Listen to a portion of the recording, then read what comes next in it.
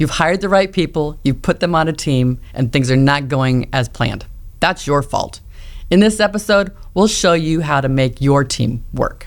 Hello, and welcome to the Leadership Hustle for executives whose companies are growing fast and need leaders who are ready. Welcome back to the next episode of the Leadership Hustle, a podcast for executives whose companies are growing fast and need leaders who are ready. I'm your host, Andrea Fredrickson, and I am here with my co-host, Michelle Hill. Hello. And today we're going to tackle the topic of teamwork. And it's so interesting today. I recognize that as we are recording this, that today is Michelle's 18th Revella anniversary.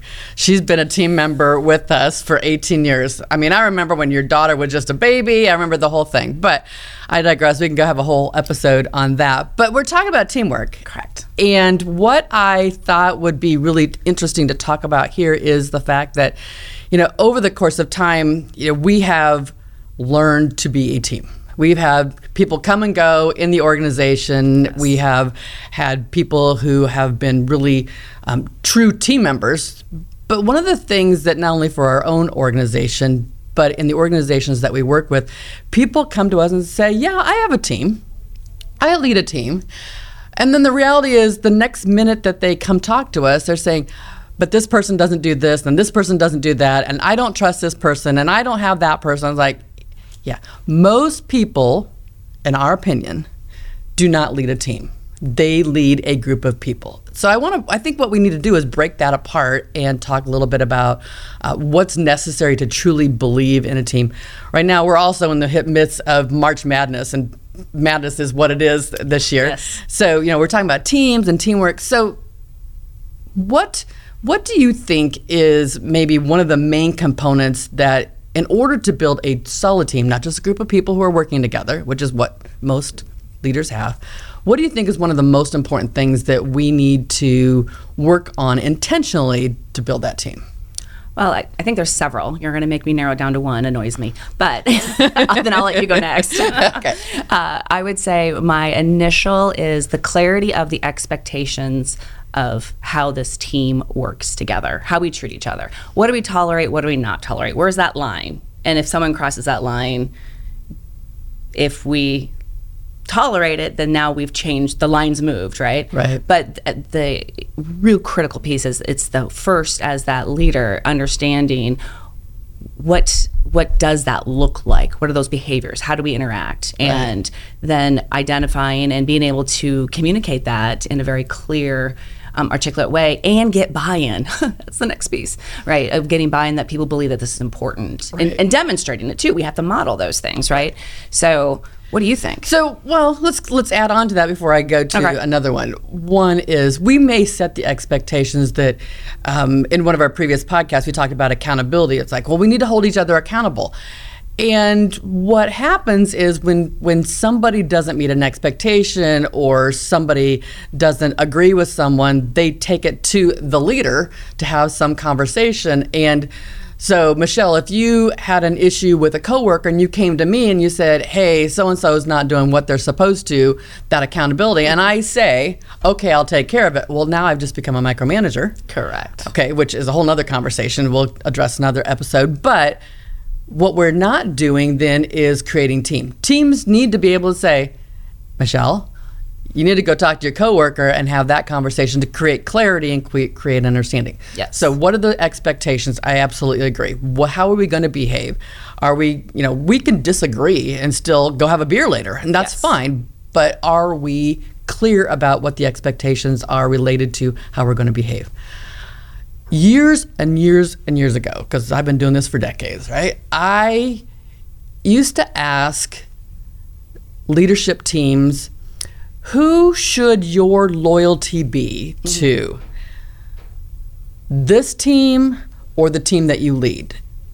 And they would look at me like I had three heads. And I'm like, no, I'm serious. Which one? And they always said the team that they lead. Like, well, that's team two.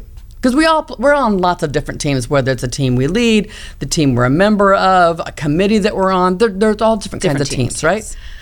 But long ago, we talked about team one and team two. Team 1 is the leadership team, and your loyalty should be to that. And does everyone on that team understand that what we're looking for is we set the direction, we set the pace, we set culture, we set expectations, and then each of the individual departments, business units, whatever you want to call it, right? That then is our responsibility to make sure they are aligned with Team 1. Correct. Working towards those common goals. Working toward those common goals. And so, what kind of experience have you had as you're working with leadership teams or teams, as we're talking about Team 1 versus Team 2? Any feedback or pushback? No, I don't think that's changed through the years in the sense of people's beliefs. People believe if I manage a group, that's my team. And first of all, we don't own those people. Right. But they don't think about the impact of looking at their peers in a different way, and how that helps take the silos down. It helps bring, it helps bridge those departments and those areas to work better and stronger together, not against each other. But they don't think that, though. Initially, they really do. It's one of those, kind of moments that people have, because they initially will think that, no, this is the team I run, that's my number one team. But it really is, if you pull back, it's got to be that group of your peers, that leadership team that's making things happen. Well, so that team is set up of individual folks, but it's all galvanized around what's the purpose, what's our strategy, where are we going, how are we trying to get there? And it's not a group of individual teams that are siloed, and so now we have to protect my budget, or, well, my team does this. In fact, words matter. Yes. And I think what we have to recognize when we talk about my team, it is the team. It is the accounting team. It's the marketing team. It's not my team, because now it is like I have to protect them. Correct. There may be things that we have to go to bat for, because we have to help people understand the impact or the relationship that's going on between what we're trying to accomplish across departments. But too often what we find is that senior leadership team are using those words in ways that segregate. Correct. As opposed to galvanize. Yes. And I think about, I'm a sports fan. All right, I played sports as a kid. Softball was my thing. But we recognized that if any one of us was trying to outshine the other without lifting each other up, we were going to lose. We were going to lose. Like, I might have to do a sacrifice bunt in order to advance somebody onto a base, versus I was going to increase my batting average, right? It's like, I'm going to take one for the team because it's for the betterment of the whole. It's not about me. Yes, it's about us, everyone. Right? So stop and think about, what kind of words are you hearing, or what kinds of words get in the way of us having a true team versus a department or a business unit that we're, trying to put our arms around and just, protect them from somebody else. You can think of, are there any things that come to mind that you can think of besides my team? there's definitely the my team, and there's a your team. It's the, it is when they refer to the other teams as holding them back. So what they say about their peers and that their number one team also influences how their team views the other departments. They may not know a lot of people in those other departments, but they have an opinion about them, and a lot of times that opinion's driven through their manager's words and what that manager is saying. So I wouldn't say necessarily specific words in that case, but it is how we present or how we share information.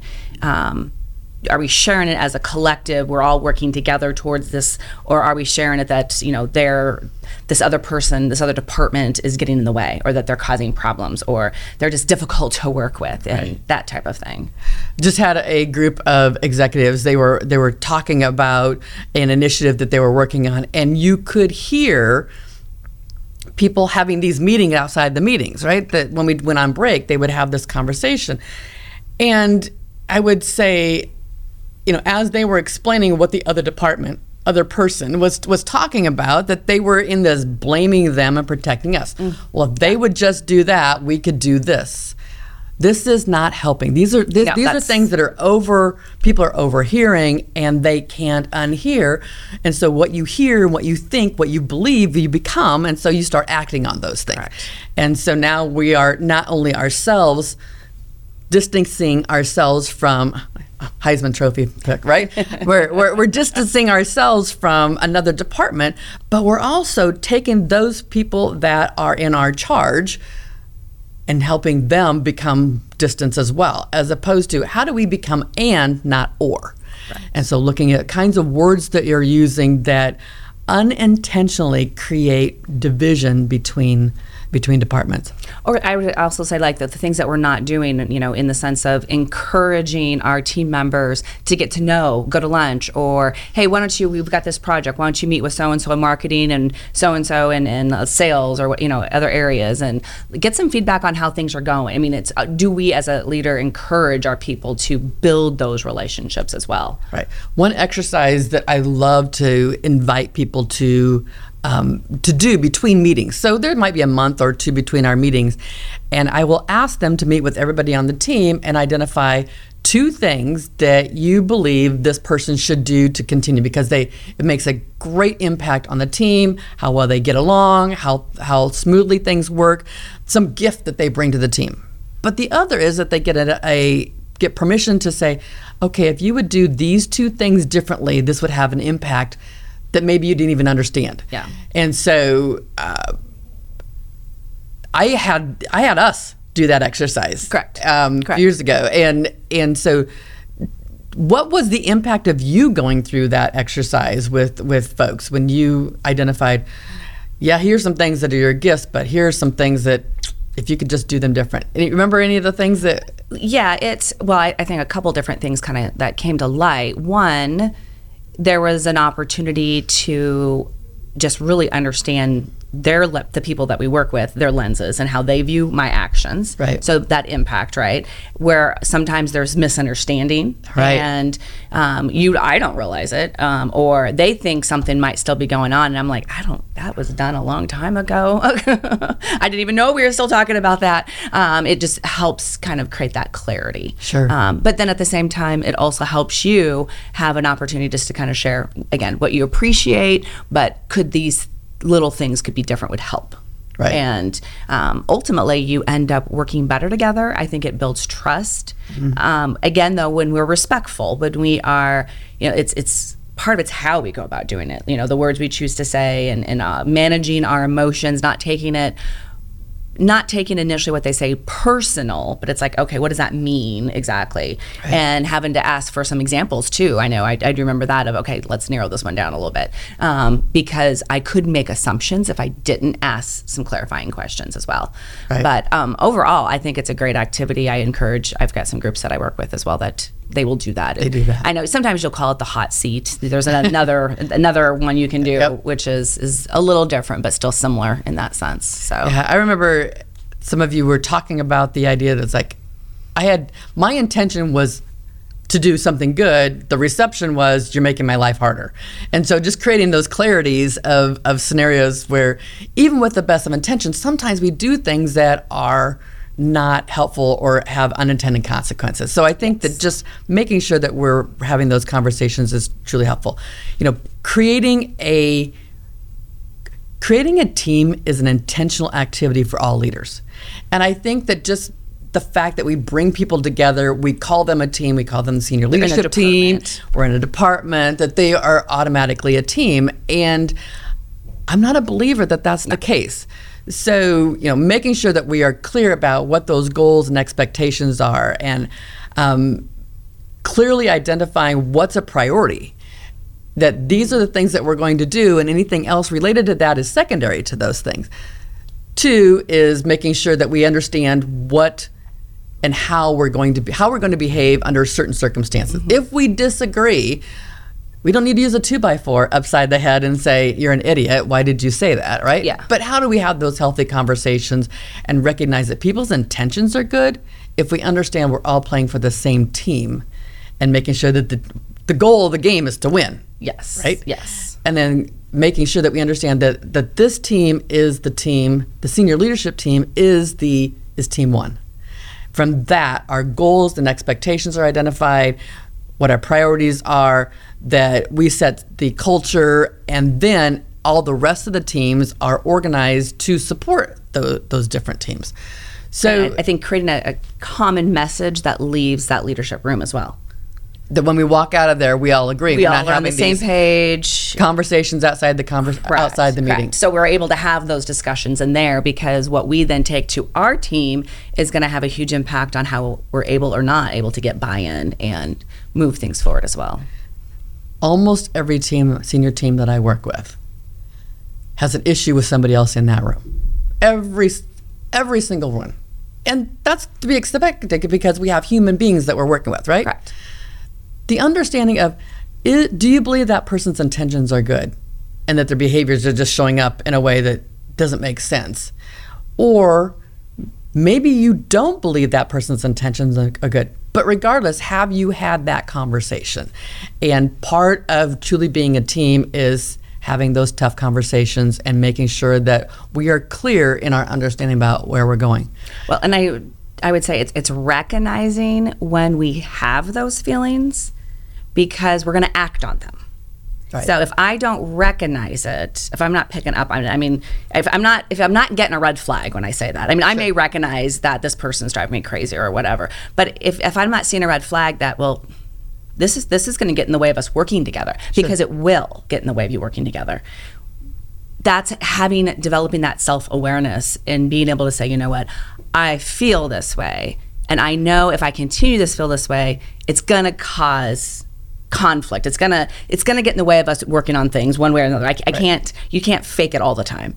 Right. So we need to have a conversation, and it's not a difficult. I mean, I don't. People say difficult, but then that's again a belief system, and then they get too nervous to do it. Clarify. It's just a clarifying conversation. Let's just chat. Let's get on the same page. Let me understand what you have going on. Let you understand what I have going on, and how are we going to work better together, because we both choose to be here. Right. So since that's a choice, right, let's make it better while we're here, because we spend a lot of time together.